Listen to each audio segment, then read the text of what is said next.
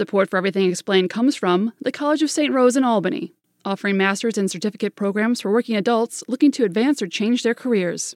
Easily accessible to downtown and state offices, the College of St. Rose has served the Capital District since 1920. strose.edu/grad programs to apply.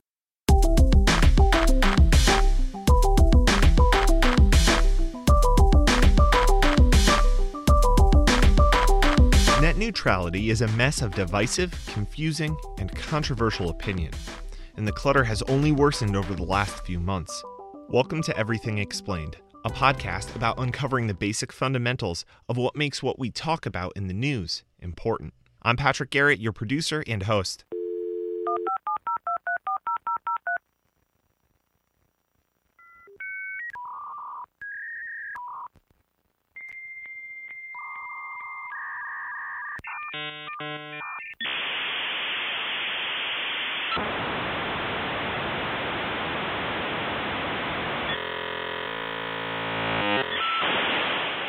After the Federal Communication Commission's repeal of the Obama-era rules in December of 2017, chat forums, comment sections, and news articles about the repeal sprang up in every corner of the exact place that net neutrality was attempting to regulate, the internet.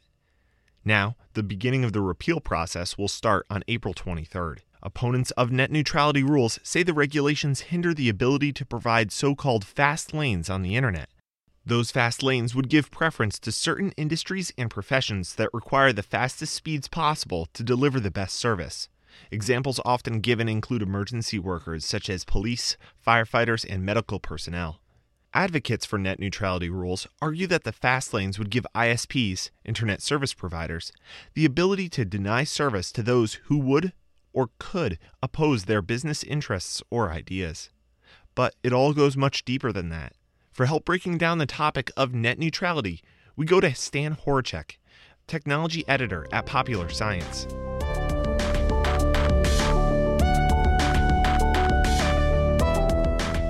Let's start off real easy. What is net neutrality? So net neutrality itself is a term that was coined by a guy named Tim Wu, Columbia law professor. And the idea has actually been around since 2002, 2003. And basically what net neutrality is it says that the internet is a utility, that's something that everyone should have access to freely, regardless of what the content is. You know, people have questionable choice in internet content as most of the time, but, you know, that they should be able to see that. And, if, you know, the packets of information that travel through the internet should be indiscriminate, and that, you know, data is data, whether it's Netflix or Facebook pictures or anything like that. So net neutrality, as of we're talking, has been repealed. Who has the power to control that information to, I guess, put a stranglehold on exactly the speed that it comes at? Sure. So the primary point of contention here is with internet service providers. So let's say Verizon or AT&T or Spectrum or anyone who you sign up for a service to get internet is basically who we're talking about here, because the internet is fundamentally extremely complicated. You know, there are these giant underground wires, and we're basically paying people to give us access to something that already exists. They're not making the internet over at Verizon and selling it to us. You know, they're just giving us access to it, and that access is what we're paying for. And right now we're just sort of supposed to pay for the internet, but it's going to get a lot more complicated than that. A lot of people use the example of a tiered cable service where, you know, I don't get HBO or I don't get Fox Sports. I want to watch the UFC, but I don't know which package I need to get Fox Sports 1. You know, Yeah. and that's sort of the concern that a lot of people have. So Verizon, AT&T, these ISPs, they would have so much control over what we see on the internet that a lot of people have brought up the idea that possibly the internet should be a government-run utility, similar to power, because the government actually funded the original construction of the lines for the internet. The rules that went into place that we're talking about, the net neutrality rules specifically, went into place in 2015. And these are sort of a series of regulations, but they're not the first regulations that really affect the internet.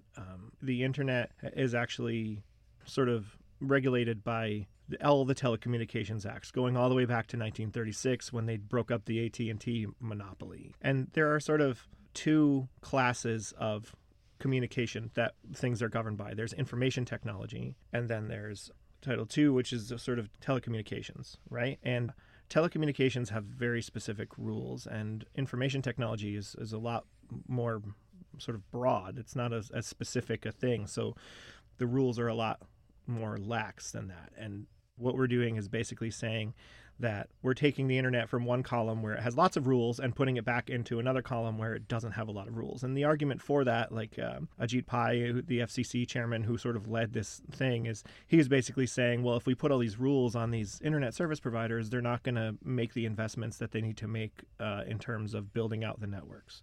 And, the internet is going to stagnate because, these rules are shackling. That's a pretty typical talking point for that entire, it's pretty in line with the FCC voted along party lines, and that's basically what they're saying, is that these rules are going to stop the internet from growing at the rate that it needs to grow. The internet is almost, in a sense, one of the most picture-perfect ideas of capitalism.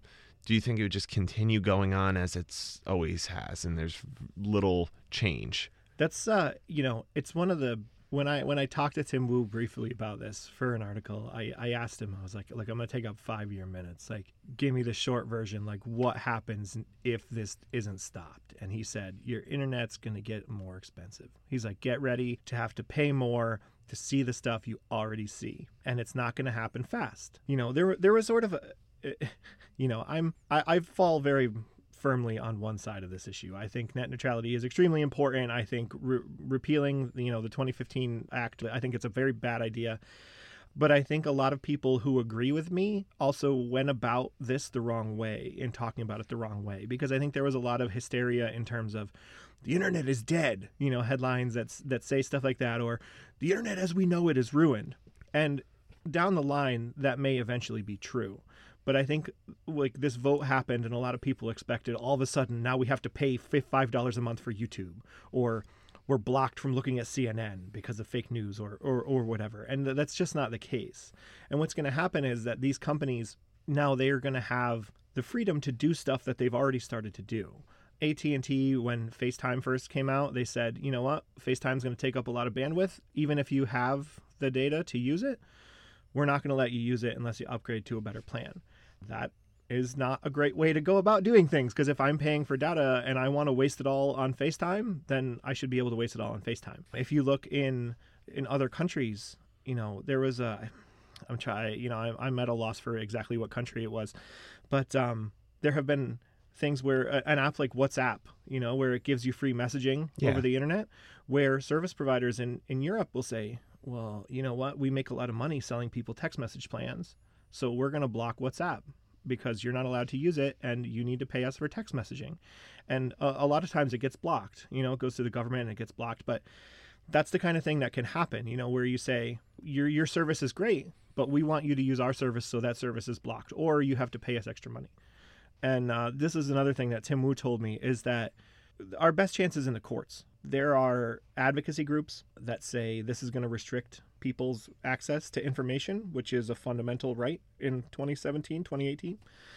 But more importantly, also their states' attorneys general, at least 17 or 18. It's probably more now. That was when this first happened. The next day, there were already 17 attorneys general from states, New York, California, that were already suing the federal government to say that this is wrong. And the argument isn't to say and I think one of the important points that people need to understand about those lawsuits is that they're not saying we need net neutrality. Net neutrality is right. Let's go to court and argue about whether net neutrality is right or not.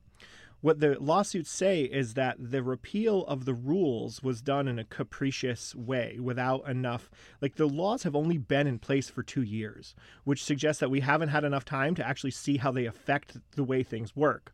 And then the process of repealing the laws went so quickly with no public hearings. There was no public hearings. They had this open comment on the internet, but they were able to say even Ajit Pai during the vote, he said oh, people sure were mean to me during those public comments. That's what they used to sort of brush those to the side.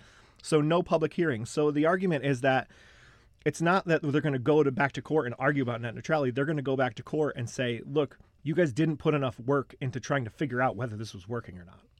That's interesting. I thought it had to do more with the net neutrality itself, the repeal in the books. Yeah, no, that if it gets repealed, it'll likely be because of the way that it was repealed and not because of the actual content of the acts or anything like that. What could we gain from the repeal of net neutrality?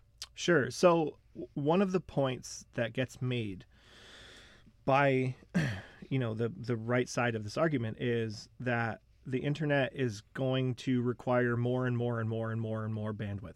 We talk about self-driving cars coming online, and self-driving cars, one of the estimates that I saw, and I don't know how accurate it was, I haven't vetted this information, but I've heard that a self-driving car will generate somewhere in the neighborhood of 2 to 4 terabytes of data a day that needs to go through the internet. That's how that's going to work. And if all cars are self-driving, that's an absurd amount of data that's got to go somewhere. And we are going to need considerable network growth in order for that to happen and to facilitate all this stuff. And that's sort of been the weird balance that we've had, where like we can have this great technology, but can it really work on our current, network? Or we have this great network, but do we have devices that can take advantage of it? So we are going to need some pretty considerable investment in the framework that we have. And there's been talk about like what's going to give companies the motivation to do that. And it really depends. Like I think the internet's going to grow regardless. Like the internet is clearly something that people should be putting money into. Similar to like a Moore's law kind of thing. Things are just going to keep doubling. Yeah. To take that out of context, not the appropriate use for it, but similar to that. Do you see the internet growing like that?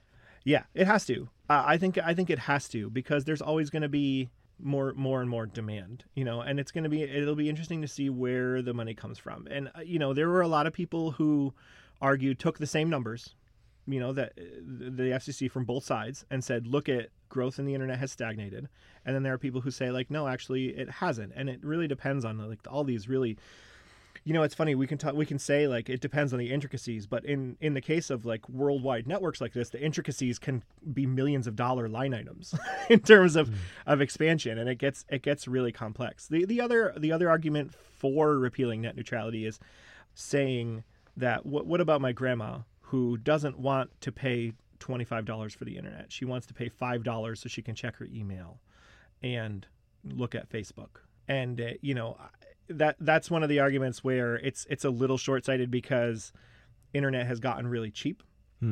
But at the same time, there are people who still don't have access to it. And I think that, if there's one thing that obviously I would like that net neutrality stays in place, but I would also like that this conversation sort of brings to the forefront the idea of we really need to try and give everybody a fair chance to get at this information, because like the internet has a lot of stupid stuff on it, but also has a lot of important stuff on it, Yeah. And I do think it's an essential thing for people to have at this point, for better or worse. Yeah. Everything from cat memes to, your JSTOR research archives. Sure. And, it's even that one simple, I've had someone use that in a conversation, say, what if my grandma just wants to use Facebook? Like, okay, your grandma just wants to use Facebook.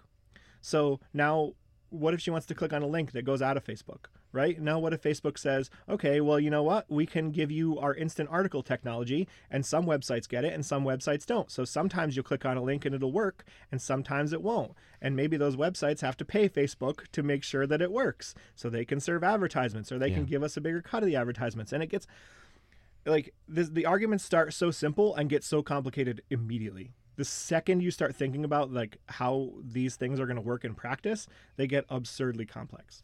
And the only real way to do it is to just make everything flat. Lastly, just to go back to the court system topic, do you see this going to the Supreme Court? To be quite honest, I don't know. I honestly don't think, since what I'm going to do is I'm going to go with what Tim Wu told me. And he said, I believe the quote was something like, this thing is going to die in the courts. It's doomed in the courts, is what he said to me. And I think that's what's going to happen. I don't think it's going to make it, I don't know what level court it's going to end up at, but I think we're going to end up somewhere where we still have a semblance of net neutrality in place. And I think it's going to be a talking point. We're going to keep going back and forth about it, because the fact that they were able to get as far as they did, as fast as they did, suggests to me that if it dies, that we're just going to go around again. You know, the FCC is currently 3-2 Republicans to Democrats. And I think as long as that happens, you know, one of the interesting things, this is the last sort of fine point I'll make about this, is that one of the things that's within the confines of this repeal, this bill, this Restoring Internet Freedom Act, which is actually what they called the bill that repeals net neutrality, is that individual states are not allowed to make laws regarding net neutrality. So there are some people who thought like, oh, maybe the states can make a law, and they can't. And the argument for that is that the internet goes between states. So why would we let states make individual laws? And I think that's an important thing to point out, that like there is stuff like that. And there's also a movement to say, you know, the FCC, as elections happen, can switch back and forth. We saw it happen in 2015, and now it's happening in 2017. So like, but what they're doing now is trying to make a movement to say, you know what, we can't change this. And there's a lot on the line. And I think that we're sort of getting a glimpse of how complicated this really is, and how many people and government agencies and just everyone in general, how many people this affects. Thank you for joining us today. Stan Horacek is tech editor at Popular Science, and thanks for coming on the show. No problem, guys. See you on the internet.